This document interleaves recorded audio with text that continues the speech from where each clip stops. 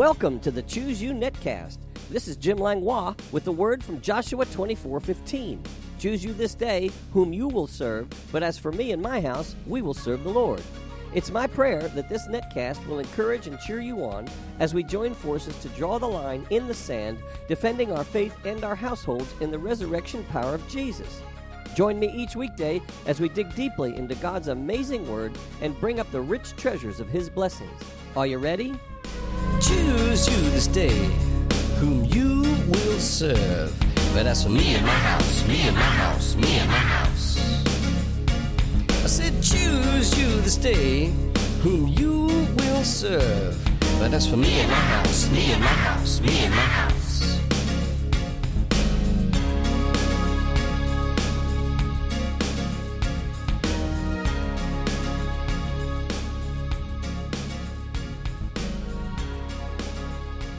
Good morning, NetWorld, and thank you for tuning in. We're continuing our series on the 8 basic events of the end times. Yesterday, we began to speak about the judgment seat of Christ. Romans 14:10 says, "But why do you judge your brother? Or why do you show contempt for your brother? For we shall all stand before the judgment seat of Christ." And 2 Corinthians 5:10 says, "For we must all appear before the judgment seat of Christ, that each one may receive the things done in the body according to what he has done, whether good or bad." As I said yesterday, if we've been washed in His blood, according to Revelation 1:5, all our sins have been cast into the depths of the sea, according to Micah 7:19. There is no remembrance of them, according to Hebrews 8:12. They have been removed from us as far as the east is from the west, according to Psalm 103, verse 12. Our once scarlet sins have been turned white as snow, according to Isaiah 1:18. They have been blotted out and forgotten, according to Isaiah 43:25. They have been abundantly pardoned, according to Isaiah 55:7. And due to Christ's once-for-all perfect sacrificial offering, there is no longer another offering for sin, as it says in Hebrews chapter 10, verses 10, 14, and 18. Then what are we being judged for at the seat of Christ? Well, the judgment seat of Christ concerns the fruit we produce on earth with the new life we have been given. The New American Commentary says it this way: "The teaching about the judgment seat before which all believers must come reminds us that we have been saved, not for a life of aimless or indifference, but to live as to the Lord," quoting 2 Corinthians 5:15. This doctrine of the universality of the judgment of believers preserves the moral seriousness of God. The sure prospect of the judgment seat reminds the Corinthians and all believers that while they are righteous in Christ by faith alone, the faith that justifies is to be expressed by love and obedience, according to Galatians 5:6 and Romans 1:5, and by pleasing the Lord, which it says in Romans 1:9. The Tyndale Bible Dictionary from the Tyndale Reference Library says it this way: again, in 2 Corinthians 5, Paul told the Corinthian Christians why Christians strive to please the Lord. All must appear before the judgment seat of Christ to be recompensed for their deeds. The judgment seat of Christ, or God, therefore, expresses the ultimate accountability of the Christian. The New American Commentary says, "You can be certain of this: when the day of judgment comes, we shall not be asked what we have read, but what we have done, not how well we have spoken, but how well we have lived." So we see, the good is the fruit we have produced with the minas, M-I-N-A-S, the King has given us, as mentioned in Luke 19:11 through 27. A mina does not just stand for money, it stands for the one thing that is worth more than gold and silver, the Word of God. Did we just wrap it in a handkerchief, or did we gain by trading and win souls and change lives with it? God rewards those who have gained by trading.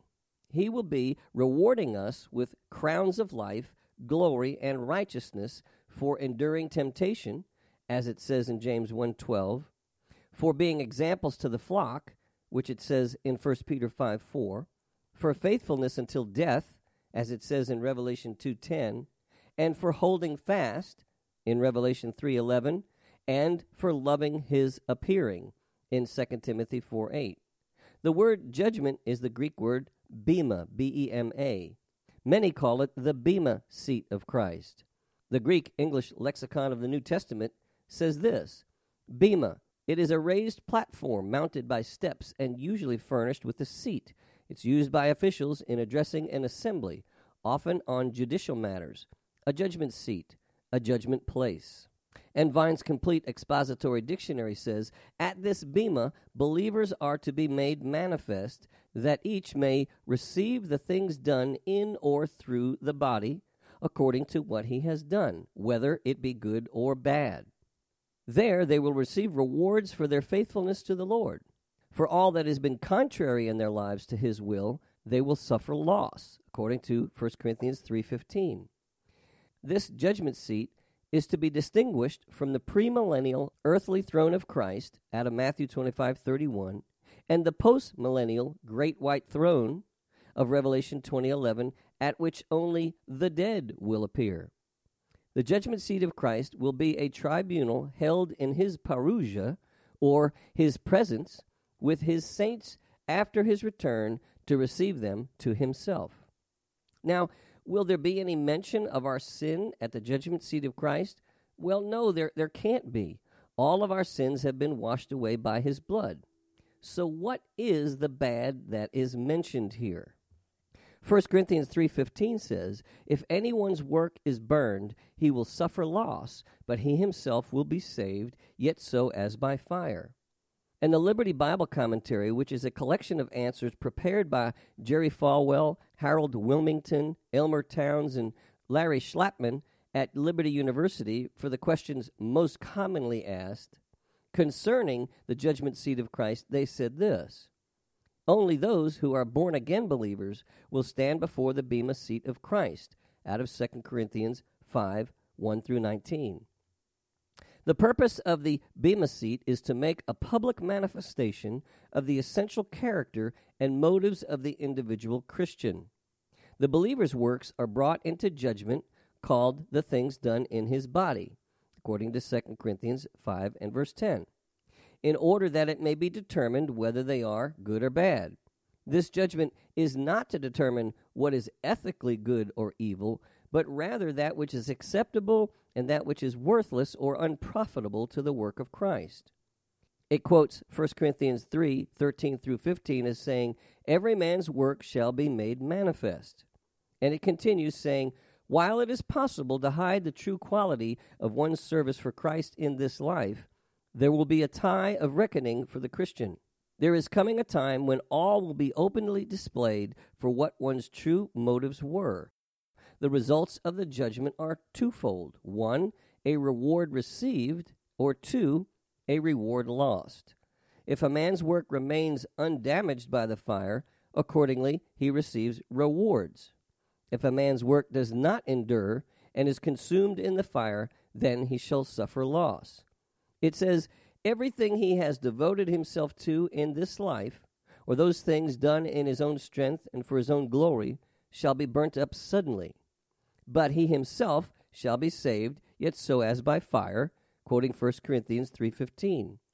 It is important to notice that such a man does not suffer the loss of his salvation, but the loss of reward.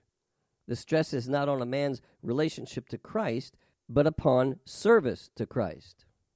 1 Corinthians chapter 3, verse 13 says, each one's work will become clear, for the day will declare it, because it will be revealed by fire, and the fire will test each one's work of what sort it is. Well, many people disagree that this judgment will have actual rewards for bearing fruit and the lack of rewards for not bearing fruit. They feel that it would be unjust for Christ to give rewards to some and others receiving none. They have determined that the crowns are mere spiritual accolades. Well, whether they're actual crowns or not, I will have no problem if someone receives more than I do. As a matter of fact, if I received Christ on my deathbed and literally have no fruit to show for my life, just getting into heaven would be a reward enough for me. I personally have no problem seeing God as the one who rewards the faithful with many crowns. Revelation 2:26 says, and he who overcomes and keeps my works until the end, to him I will give power over the nations. You see, God is a rewarder of those who diligently seek him. Hebrews 11:6, but without faith it's impossible to please him. For he who comes to God must believe that he is, and that he's a rewarder of those who diligently seek him. If anyone's work which he has built on it endures, he will receive a reward.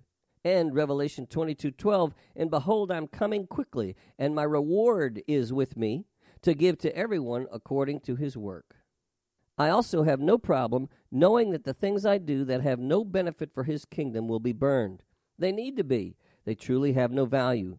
Lord, forgive me for wasted time, effort, and works that are merely selfish, and help me to make my life and my works of value for you. Knowing the judgment seat of Christ, I'm personally challenged to make my works and efforts to be of value for his kingdom, not to receive forgiveness of sins and righteousness, but to do works of righteousness for him because I love him. How many years do I have left? How much fruit can I bear for the one who saved me? I'm happy knowing that there will be rewards, but that's not why I'm doing it. I'm doing it because of his goodness and his mercy. It's the least I can do for the one who died for me. Concerning the judgment seat of Christ, Dr. Jack Van Impe says this: quality works consisting of gold, silver, and precious stones, performed for the glory of God to win the souls of men, when tested and found genuine, will earn crowns for the faithful for all eternity. These crowns will then be placed at the feet of Christ as an eternal memorial of one's love for a lifetime of service. The scene is portrayed in Revelation chapter 4, verses 10 through 11. I like how Dr. Jack Van Impe said that. When does the judgment seat of Christ take place? Well, it takes place immediately after the rapture of the church, which then begins the 7-year tribulation on earth. 1 Thessalonians chapter 4, verses 14 through 17 says, for if we believe that Jesus died and rose again, even so God will bring with him those who sleep in Jesus. For this we say to you by the word of the Lord, that we who are alive and remain until the coming of the Lord will by no means precede those who are asleep. For the Lord himself will descend from heaven with a shout, with the voice of an archangel, and with the trumpet of God, and the dead in Christ will rise first. Then we who are alive and remain shall be caught up together with them in the clouds to meet the Lord in the air, and thus we shall always be with the Lord. And then in 1 Corinthians 15:51 through 52, it says, behold, I tell you a mystery. We shall not all sleep, but we shall all be changed. In a moment, in the twinkling of an eye, at the last trumpet, for the trumpet will sound, and the dead will be raised incorruptible, and we shall be changed. Well, our time is up once again, but tune in tomorrow, same place, same time, same channel, and we will continue with the 8 basic events of the end times. I call you blessed. You have been listening to the Choose You Netcast with Jim Langlois. If you have enjoyed this program, you can find out more about Jim Langlois Ministries on the Master's House website at tmhnow.org. That's tmhnow.org. On the Media tab, you can listen to many more messages, subscribe to my daily devotional emails, and follow the link to my blog site. If you'd like to write me or become a financial partner with this ministry, my address is The Master's House, Post Office Box 1568, Mechanicsville, Virginia, 23116. That's The Master's House, Post Office Box 1568, Mechanicsville, Virginia, 23116. Online donations can also be made at tmhnow.org, and my email address is pastorjim@tmhnow.org. This is Jim Langlois saying be blessed, you and your whole household. Until next time. Choose you this day, but that's for me and my house, me and my house, me and my house.